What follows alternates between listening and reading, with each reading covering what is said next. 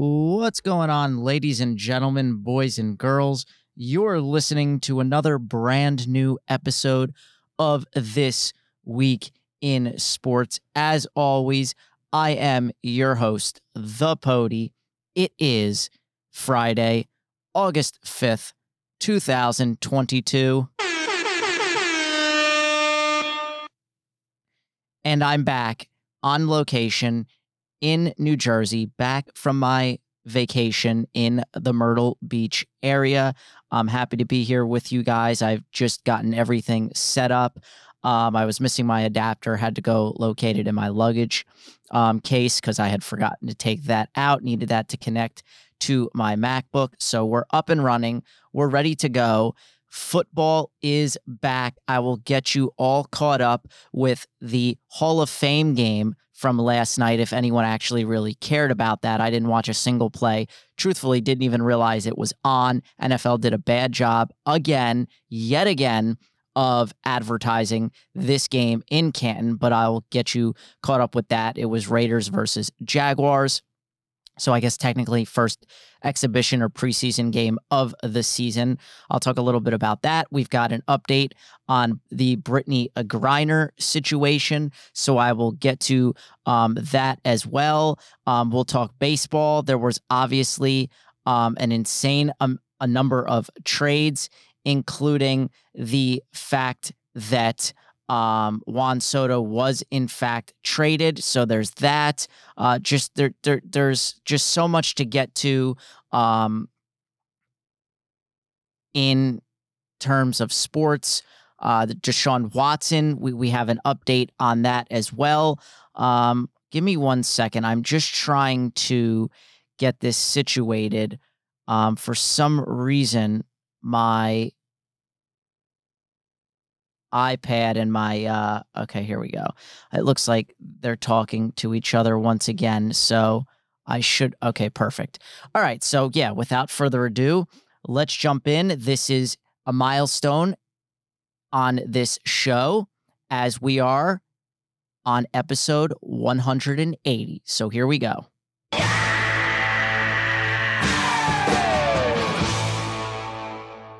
Okay, and like I just said, we're going to start exactly with the Hall of Fame game.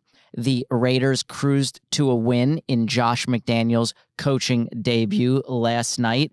There were some thunderstorms. I seen videos from people on social media, traveled really far to get there to watch the game, and then these crazy storms came in with lightning. They had to evacuate the whole bit. So Raiders end up winning the game 27-11. I saw they were up 20-0 at halftime. And the cool part about it is this was Josh McDaniels' debut with the Raiders, their new head coach there. He actually played in that same stadium in high school, so that's really neat there. Some key takeaways. I'll give you some of the numbers for you here. You have Kyle Sloter.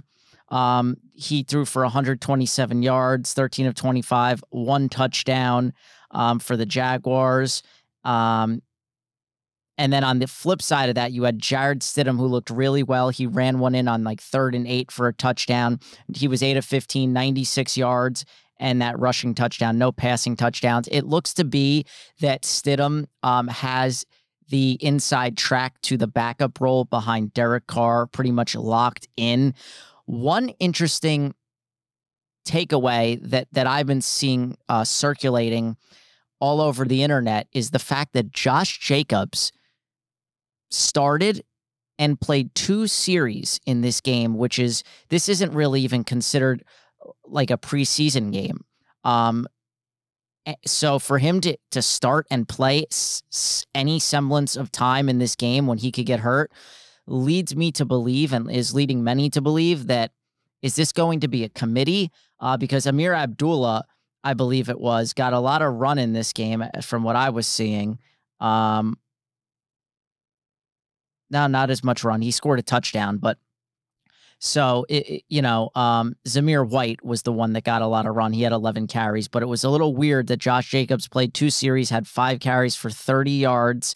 It's just something to keep an eye out for fantasy drafts that are coming up in the next couple of weeks here. who knows if Josh Jacobs is really going to be as effective or as much of a workhorse as he's been in recent years. And now with the addition of Davante Adams taking away goal line opportunities, it's an interesting thing to keep an eye on. And then last but not least, another key takeaway, Patrick Graham's new multiple defense is off to a good start. Of course, Patrick Graham, the defensive coordinator there with the Raiders now.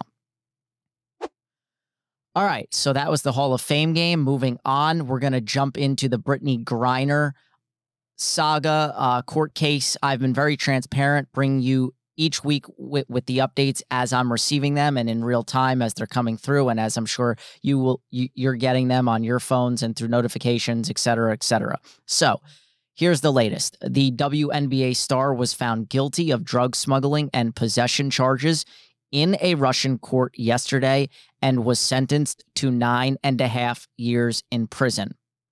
That might sound like a lot. That might seem scary just for having marijuana, but this is Russia we're talking about. She did plead guilty, so we did know that this was going to happen. This is nothing new. This isn't a surprise to the U.S. or to anybody, but it now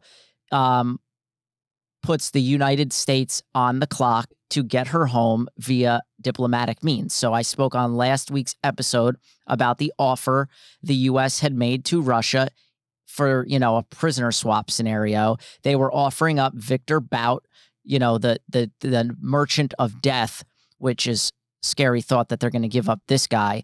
But he was the offer in exchange for Griner and American Paul Whelan. Joe Biden came out yesterday calling the verdict unacceptable, while the WNBA commissioner, Kathy Engelbert, and NBA commissioner, Adam Silver, said in a joint statement, it is unjustified and unfortunate, but not unexpected. So pretty much everyone was expecting this. It's just now on the U.S. government to agree to a prisoner swap and hash out the details. Last week, Russia, it seemed like they wanted a second guy in return as well, who was an actual murderer, but the U.S. didn't have him. He was in Germany. So it's all diplomatic means at this point. I don't believe she's going to serve 9 years in prison. They should be able to get her back at some point, but it's just a crazy, crazy saga. Players and coaches have been very vocal on social media. The hashtag Free Brittney Griner has been trending. So that's the latest on the Brittney Griner saga. Hopefully the U.S. will agree to terms with Russia, or they can come to some sort of arrangement and they can get her as well as the American Paul Whelan back, because I know he's been in Russian prison for a much longer time, and we can move on from this. I doubt Brittney Griner will ever go back to Russia after she comes home.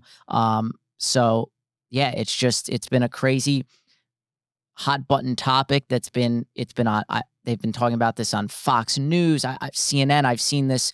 This is really it goes beyond sports at this point. She's such a big figurehead in sports, but it's just such a polarizing ordeal that is happening, and it's really overtaking the media. So hopefully next week, the U.S. can make some headway and get her back, and I'll have an update, when I have it.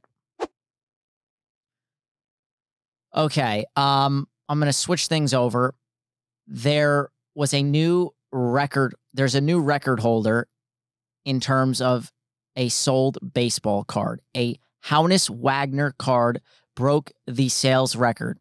The card was produced by American Tobacco Company between 1909 and 1911, and it was just sold for $7.25 million. Oh my God. In a private sale. And of course, the buyer and seller remain anonymous. You have to be a significant somebody to buy a baseball card for $7.25 million. The previous record was $6.6 million for a different SGC 3 graded T206 Honus Wagner that sold a year ago. So not that long ago. These T206 Wagner cards are like the mint money ones that people are wanting because, there's so few of them. It's that card. as well as the 1952 Topps Mickey Mantle, one of which sold last year for $5.2 million. Those remain the holy grail baseball cards, people, because of how few exist and the popularity of the players. There's so few, I bet, because our grandparents and our great-grandparents probably bought them for 5 cents, when they bought a pack of cigarettes at the convenience store in the early 1900s. And years went by, and eventually their wives or grandmas and everybody else, just threw them out. And as things got traded down from generation to generation, people just would throw things out. And as people move, they throw things out.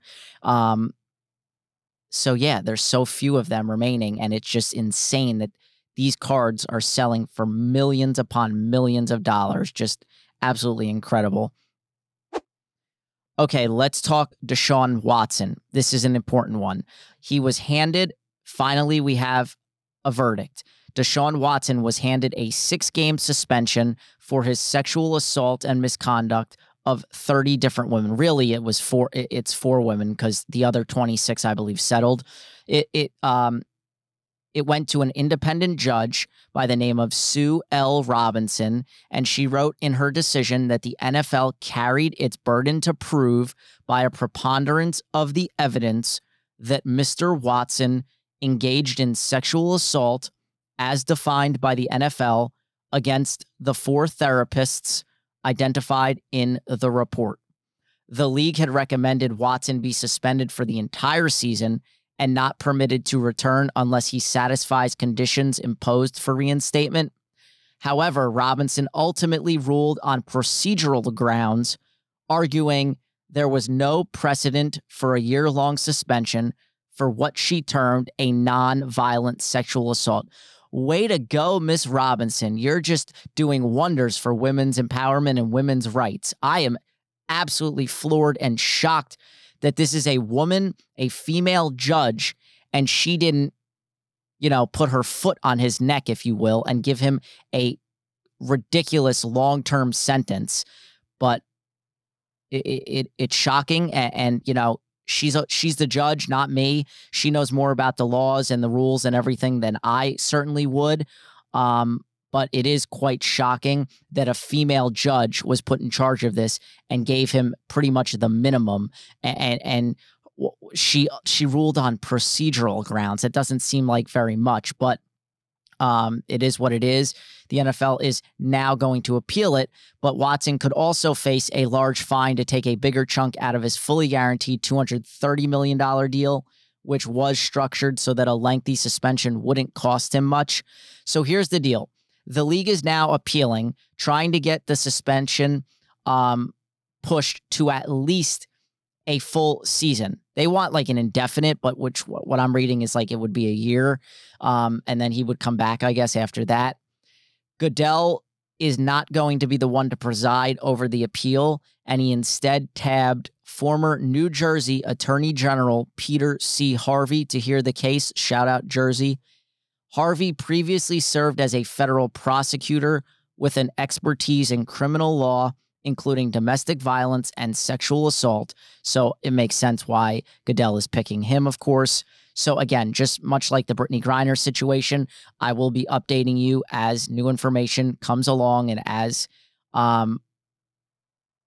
these things resolve themselves. So I'll let you guys know next week when we have an answer on the appeal, if we get an answer.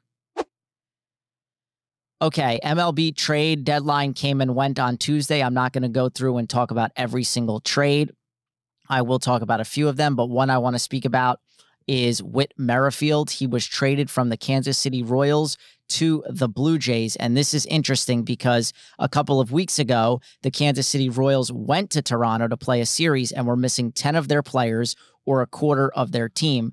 One of them was Whit Merrifield. Another of them was Andrew Benintendi. And again, there was speculation around Benintendi coming to the Yankees and getting vaccinated or not, because they still have one series left against Toronto and then possible playoff scenarios. Well, Merrifield, by agreeing to a trade to the Blue Jays, you would have to assume that he was going to get vaccinated. So here was Andrew Benintendi speaking to reporters about that. and he was asked about his vaccination status. Blue Jays fans are excited that you're on, and they're excited to see you playing at Rogers Center. So where do things stand as, whether you'll be able to cross the border? Like I said, for a couple weeks now, I've understood that this might be a possibility, and I'll be in Toronto when the team goes there. Have you had the vaccine? Yep. Can you tell us when you had it, just so we have a general timeline of when you will be able to come to Toronto? I'll be in Toronto when the team gets to Toronto. So there you have it. Whit Merrifield making it extremely clear that he did, in fact, get vaccinated in order to join the Blue Jays and play with them. So they kept asking him, can you give us a timeline? Like, when did you get vaccinated? And he's saying he'll be in Toronto. And he was in Toronto, and he's playing the outfield now instead of second base. And I believe he had either 2 hits and an RBI or 1 hit and 2 RBI, something like that in his debut. And the Blue Jays won that game. So just very interesting. You go over 2 years, and a lot of these guys, principal, mortals, whatever, won't get vaccinated. And so it's very surprising to me that after 2 years, he decided, you know what, I'm just going to get vaccinated, especially since things are pretty much getting better and going back to normal. You're seeing less and less masks out there. Although I saw a woman yesterday in 99-degree weather on the golf course, kid you not, long sleeves, pants, walking, not riding, full mask by herself. You just can't make these things up. So I don't know what the point of that would be, except to get heat stroke and heat exhaustion and possibly die, but to each his own. So yes, Whit Merrifield did in fact get vaccinated, and probably he decided after a couple of years, I'm sick and tired of losing. I want to go to a contender. I'm getting older now, and if I'm going to go to a contender and I have to get vaccinated, so be it. So there you have it. Whit Merrifield decided to get vaccinated. Andrew Benintendi, on the other hand, to my knowledge, not vaccinated still. All right, going to talk about Clayton Kershaw. You might have missed this yesterday, but this is some significant news. Kershaw left his start yesterday in the 5th inning against the against the Giants due to a lower back strain or some lower back pain. He was warming up bottom of the 5th inning, went out there, was throwing his warm-up pitches, and you could tell after he threw one, he looked to the dugout, he pointed, and he was hurt, and you can hear it right here. Watch his reaction. He looks into the dugout, grabbed at his hip, and he's saying, my back. Anytime I hear something about a back, I just think of Mike Tyson. Spinal gets me every time. So yeah, here's the thing. Kershaw later said that he just felt something kind of lock up there in the 5th. Couldn't really throw after that. Something in my back again. The reason he's saying again, because he's referring to the month he missed earlier this season with SI joint inflammation.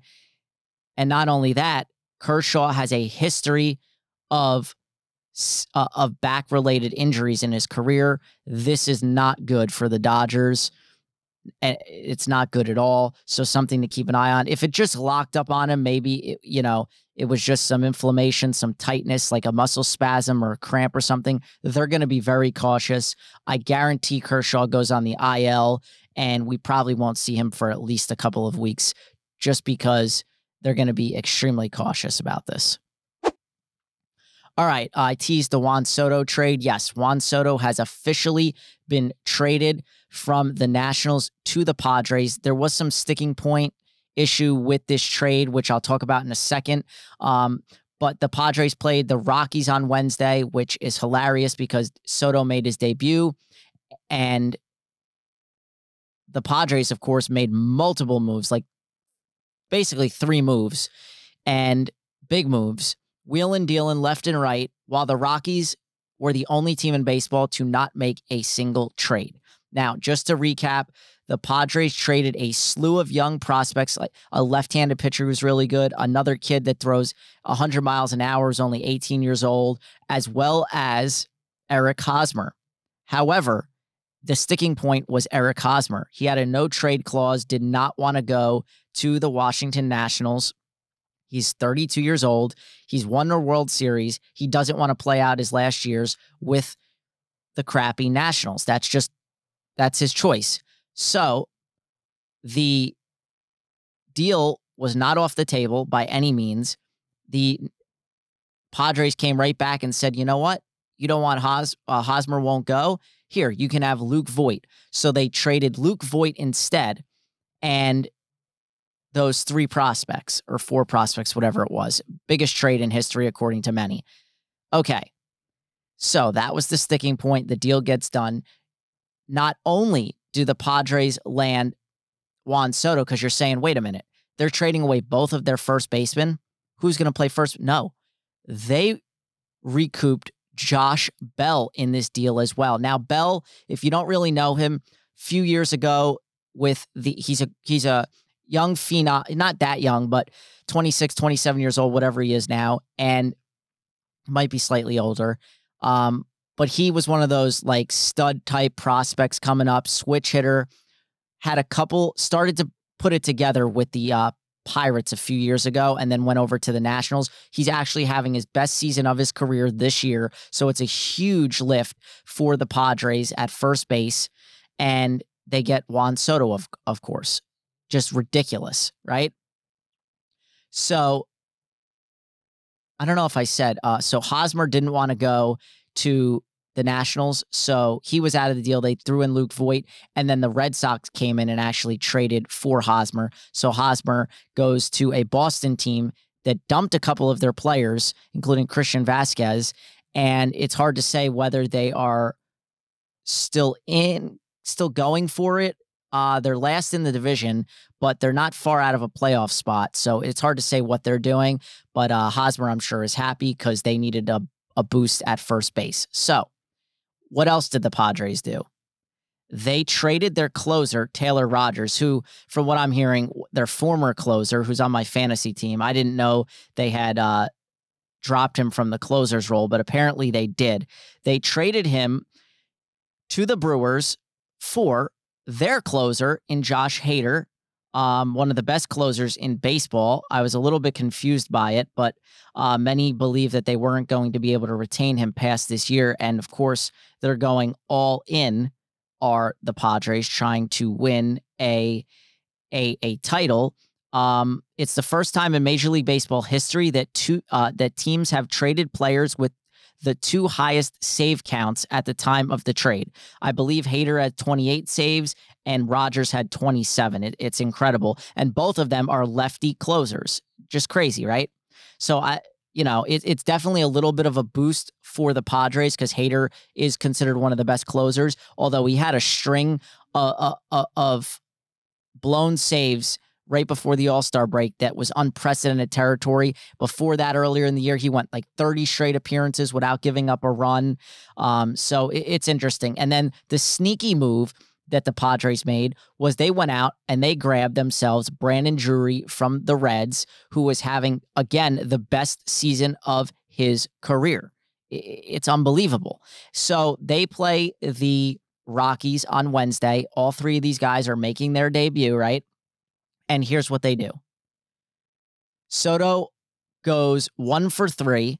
He walked in his first plate appearance, which was his 90-something walk of the season. Let me just find the full number. Yeah, 92nd walk of the season, which is fitting because it's more than 30 clear of any other player in the league. Ridiculous. What did Brandon Drury do in his debut with the San Diego Padres? Oh, all he did was belt 2 home runs, including a grand slam on the very first pitch he saw as a Padre. All 3, Josh Bell, Juan Soto, Brandon Drury, each reached base multiple times in their debut. That is the first time, so the Padres are the first Major League Baseball team since 1900 to have 3 mid-season acquisitions all reach base safely multiple times in their debut. Listen, I'm glad Soto didn't go to the Dodgers, but my goodness, this Padre team is going to be is a force to be reckoned with in the National League. They're scary. And I can't help but go back to the whole Tommy Pham and Jock Peterson incident and the whole slap. It's starting to make me wonder if this embarrassment for the Padres is what led them to go all in and make these trades and get Juan Soto. Could it be Jock Peterson's meme that he sent to Tommy Pham that sparked this whole thing? Because really what he was doing was making fun of the Padres for having such a stacked lineup last season and missing out on the playoffs. Oh, and don't forget, mind you, Fernando Tatis Jr., one of the best young players who's making over $300 million, is going to be yet another acquisition that the Padres get because he should be coming back before the season is over to make that playoff push. It's incredible what this team has been able to do, and I would be scared if I'm the Dodgers and anyone else in the National League. Okay, some news that just came out yesterday or the day before. I guess you could consider her the best female college hoops player. University of Connecticut star Paige Buchers, she will miss the year. She tore her ACL in a pickup game on Monday. And for girls, ACL injuries are more common, if you will, and it's probably going to take more recovery as well. So I look for her where a guy can probably recover nowadays in sometimes 8-9 months. We saw what's his name on the Rams come back from an Achilles injury in like 8 months, which was obscene. But I look for her to be back in about a year. She is a junior right now. She underwent surgery today. I think it'll be about a year. The doctor said they won't know until after surgery and she starts rehab and all that stuff. She was positive on social media and all that good stuff. I actually read, I couldn't believe this. Last year alone, she made over $1 million in NIL money. So quite shocking. But that's the reality of college sports. So she's good. If she never played basketball again, $1 million is nothing to slouch at. She could make some good investments and she could be well off for quite some time. So, here's to wishing her the best in her recovery. All right, Live Golf and the PGA are back at each other's throats yet again. A group of 11 golfers, including Phil Mickelson and Bryson DeChambeau, filed an antitrust lawsuit against the PGA Tour. The players are challenging the suspensions imposed by the PGA Tour in June, and 3 players are also seeking a restraining order that would allow them to play in next week's FedEx Cup playoffs. Now, one Pat Perez, this is kind of funny. On June 28th, Perez blamed the FedEx Cup playoffs for missing the birth of his son, citing, its grueling schedule as the primary reason he needed to leave the PGA Tour, because he's claiming he missed his son's birth because he had to stick it out and play in these events, which is quite obscene and absurd. And if I'm his wife or girlfriend or whatever, I'd rethink him staying with him. I don't know. It's a little strange to miss your kid's birth, but okay. But fast forward to 2 days ago when he filed suit in hopes of being able to play on tour again. So why did you say in June that you needed to leave the PGA because of the grueling schedule, and now 2 months later you're trying to get back? I'll tell you why. Because these guys need to stop tiptoeing around the facts and just lay it out in the open. You jumped ship from the PGA, not because of the schedule, but because of the money. Listen, playing golf is enjoyable. When I'm playing good, at least. When I'm playing bad, it sucks. But these guys are pros, so they're always playing good. A bad round is good for them. Golf is not like a grueling sport. It's not football or baseball where you play 162 games. You can go out on any given day and just swing the club. It's not even that tiring. I played 18. Granted, I drove a cart, but these guys just walk and a guy next to them carries the clubs for them and tells them what to do. I don't have a caddy. I drive, the golf cart in 90-degree weather yesterday, 95 plus. And after 18, it wasn't even that bad. I was like, I could play another 18. So I don't know what these guys are complaining about. They're taking hundreds of millions of dollars to go play on LIV. Now they want to come back to the PGA. Just don't lie to us. I have no problem with you taking the money if you just tell me you're taking the money and that's it. You're not going to LIV because, oh, the schedule is less grueling and you could be with your family more. Yeah, I'm sure that's cool and all, but that's not the reason you're doing it. You're doing it for the money. It just came out this week. They offered Tiger Woods between $700 and $800 million to ditch the PGA Tour and jump aboard the LIV train. And Tiger Woods turned it down. I mean, it's Tiger Woods. He doesn't need that money, but anybody else turning down that kind of money would be out of their minds. This is not over. The beef between the two sides is going to continue. LIV Golf doesn't look like it's going anywhere. My brother and his wife just went to the LIV Pro-Am at Trump's golf course in Bedminster last weekend, and they said it was a very different atmosphere than a real tournament.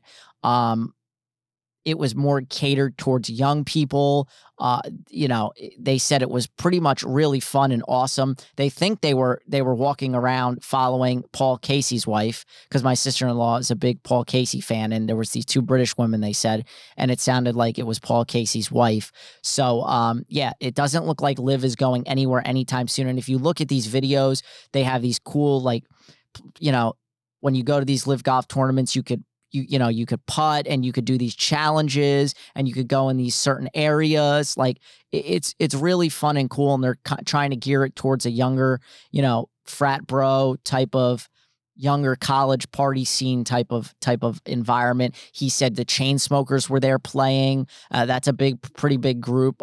You don't see that sort of stuff. It's like a concert. It's a whole entertainment scenario there. So, I don't see it going away anytime soon. So gonna have to buckle up those bootstraps and figure out how to coexist, because this is not going anywhere. And these PGA players are only going to continue to jump ship and go to LIV.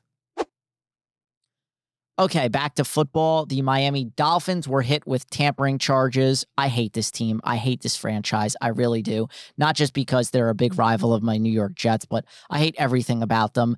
They will forfeit their first-round pick in 2023, and a third-rounder in 2024, after the league found they made impermissible contact with TB12 while he was with the Patriots and Bucks, as well as impermissible contact with Sean Payton's agent while he was still with the Saints.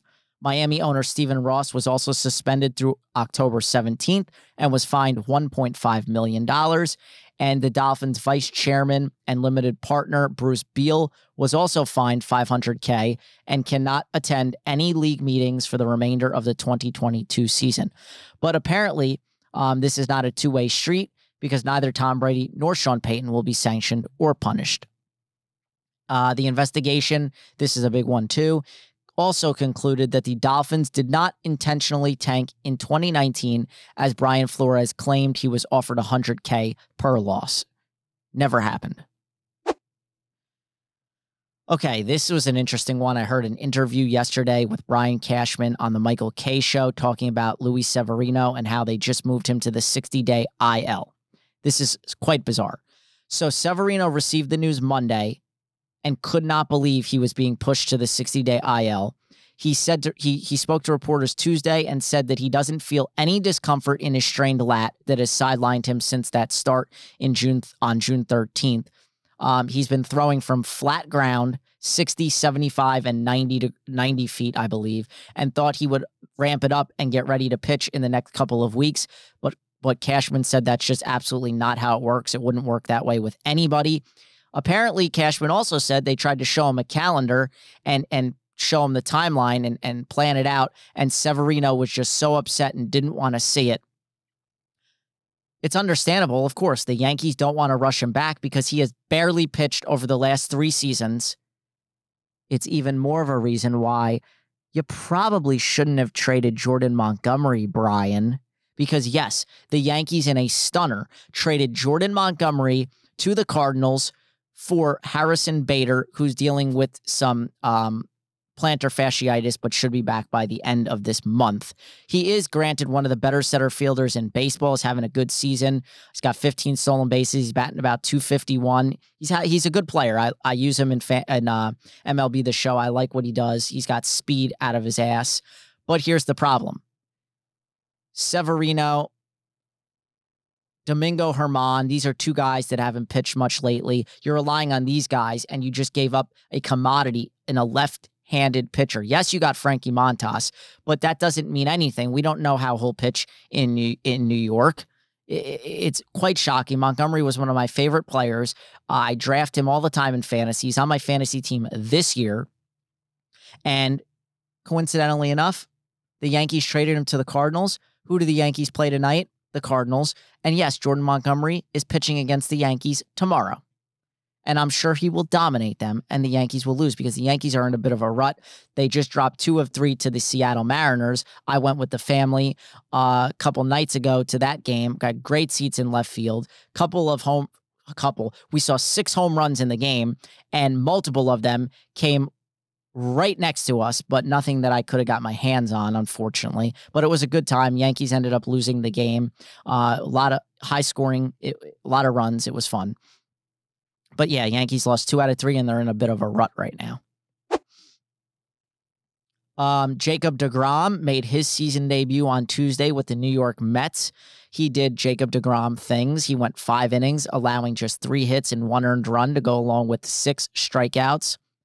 He also hit 102 miles an hour on the gun, leaving the game with a lead.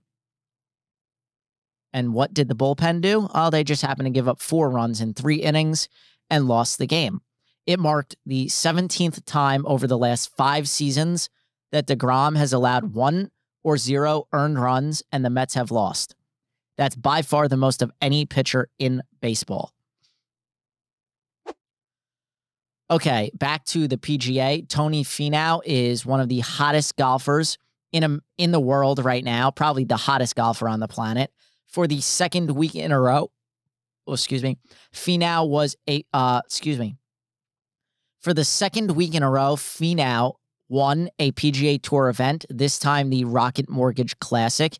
He bogeyed just once the entire tournament and finished 26 under par, the lowest score ever recorded at the tournament. It's just unbelievable. Always a fan favorite. I've always liked Tony Finau, one of those guys that he's always atop the leaderboard, but never at the top, and he's always in contention and just can't get over the hump. It's just too bad there were no majors coming up because he would be hands down the favorite. Okay, some sad news to report. We lost 2 legends in their respective sports, absolute legends, Vin Scully and Bill Russell. Vin Scully died Tuesday at the age of 94. He called Dodgers baseball for an astounding 67 years, as well as many other events in other sports such as football and golf, beginning way back in 1950. His full resume includes calling much of Jackie Robinson's career, as well as those of Sandy Koufax, Don Drysdale, Walter Alston, Tommy Lasorda, Maury Wills, Kirk Gibson, Fernando Valenzuela, Oral Hershiser, Mike Piazza, Gary Sheffield, Adrian Beltre, Adrian Gonzalez, Kenley Jansen, and of course, Clayton Kershaw. Scully called 25 World Series and 12 All-Star games. He also voiced Don Larson's perfect game in the 56 World Series, Hank Aaron's 715th home run, and Kirk Gibson's pinch hit walk-off home run in the 1988 World Series. He officially retired in 2016 at the age of 88 and joined social media as a way to connect with his fans. He will be sincerely missed. One of the greats of all time, Vin Scully. And then in the game of basketball, we lost the legend himself, Bill Russell, the greatest winner in any team sport ever. He died peacefully Sunday at the age of 88. His resume, this is not hyperbole. This will never be replicated. Consider this. He won 2 NCAA championships at San Francisco University, won a total of 13 NBA titles, appeared in 12 All-Star games, and won 5 MVPs. Russell was also the first black head coach in NBA history with the Celtics. Oh, and by the way, while he was at San Francisco University, he was a world-class track and field athlete in the high jump. He still holds the record in the high jump at San Francisco. 66 years and counting. No one's broken it. And he chose basketball when he could have gone to the Olympics for track and field. He was ranked 2nd in the country and 7th in the world in the high jump. An absolute GOAT. We speak of Michael Jordan as the greatest basketball player of all time. Bill Russell is the greatest winner of all time, not just in basketball, in any sport ever. It's incredible what this man was able to accomplish. 2 immensely popular and transcendent just stars in their own right. Just it's sad. We're starting to lose more and more famous people over the months, over the years. It's starting to get scary. It's settling in. I'm starting to realize that I'm getting old. Okay. Let's finish up with some interesting stats. Okay, so here we go. Justin Verlander has a 1.73 ERA this season. Since 1913, only 2 pitchers at age 39 or older had a lower ERA through their first 20 starts of a season. Roger Clemens in 2005 had a 1.40 ERA, and Eddie Plank in 1915 had a 1.69 ERA. It's incredible. Nobody's talking about this guy for Cy Young winner, but it's a real possibility. He is having one heck of a season. Last night, the Angels hit 7 solo home runs, which is tied for the most in a game by any team all time. They lost the game. That is tied for the most home runs in a loss in MLB history. Teams are now 113-6 all time when hitting 7 home runs in a game. The Angels, I am convinced, no, not the Pirates, no, not the Orioles, no, not the A's. The Angels, I am convinced they are the worst run and worst franchise in all of baseball. You have Mike Trout, Shohei Ohtani, you had Thor and Noah Syndergaard, and a slew and bevy of other talented players, a great closer in Raisel Iglesias, Brandon Marsh. I could go on and on. A lot of good talent, and this team can't make the playoffs year in and year out. Mike Trout's the best player in the game. Ohtani is obviously the best and only two-way player, but one of the best players in the game, and they continue to lose and lose and lose. And if I was the Angels, there was a lot of talk that they might trade Ohtani at the deadline here, like they did with Soto. The Angels should have done it because they're going to lose Ohtani because he's going to command an insane contract and they're not going to be able to pay him or retain him. It's just shocking. This team needs to blow it up, get rid of Trout, get rid of Ohtani, and start from scratch, much like some of these other teams like the Royals and all these other, teams at the bottom of the barrel are doing. It's just baffling. Mike Trout has never made the playoffs, and he's not going to make the playoffs yet again. Joe Madden, a World Series winning manager, couldn't turn things around with this team. Nobody can. Mike Scioscia held on for as long as he could and couldn't get it done with Mike Trout. It's incredible. Okay, what else? The Dodgers have won 8 straight games against the Giants, tied for the longest win streak by either team in the rivalry since they both moved to California in 1958. All 8 wins have come by multiple runs. That's pretty interesting, incredible. And back to the Angels, Ohtani hit 2 home runs in yesterday's game. So he now has 5 multi-home run games this season. That's tied for second most in Major League Baseball behind Aaron Judge's 9, and tied for the second most in a season in Angels history. Troy Gloss had 6 in 2000, and there's still about 60 games left. Okay. And then finally, on this date in sports, August 5th, 1982, Joel Youngblood played for 2 teams in one day. He started for the Mets in Chicago before being traded away midway through the game. He then flew to Philly to join the Expos and played in that game, and he recorded a hit in both games. I don't think it's ever going to be replicated or ever done again. It's just incredible. Before I go, guys, that was a nice quick episode. The last 2 have been pretty long. We've got some great weekend baseball series going on. You've got the Astros at Guardians, Braves at Mets, Blue Jays at Twins, Yankees at Cardinals, and Padres at Dodgers. One quick stat, the Mets beat the Braves yet again yesterday. They're just on fire. They have either won or tied each of their 14 series this season against divisional opponents. That's the 3rd longest streak by a team to start a season since the MLB implemented divisions in 1969, and the longest since the Braves went 16 straight to start the 99 season. So look out for the Mets. They are a real contender. If not for the MVP season Paul Goldschmidt's putting together, Pete Alonso would be right up there. He's second behind Aaron Judge in RBIs. He's got like 29 or 30 home runs now. They're a real scary team to look out for. Edwin Diaz has been the best closer in baseball, probably. And then I'd be remiss if I didn't mention this guy. He should have started the All-Star game, but Sandy Alcantara threw a complete game shutout against the Reds yesterday. He now has 4 starts this season with 9 innings pitched. That's more such starts than any other team in Major League Baseball.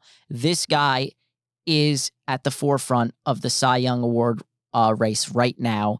And I'm pulling for him because he is having one heck of a season in a shift in baseball where these pitchers don't last more than 5 or 6 innings. For this guy to go deep into these games and throw 8 and 9 innings consistently is just, it's like, it's so American. It's like apple pie. I just love it because it's old school baseball, and it's no coincidence that his manager is none other than the great first baseman from the Yankees. Speaking of the Yankees, Don Mattingly, that just brought up a good reminder. The Captain episodes 5 and 6 just came out yesterday. I've really got to grind and catch up on these episodes because I've only seen episode 1. I don't know how much I'll get to do a watch of it tomorrow because I'm going to the Jets green and white scrimmage.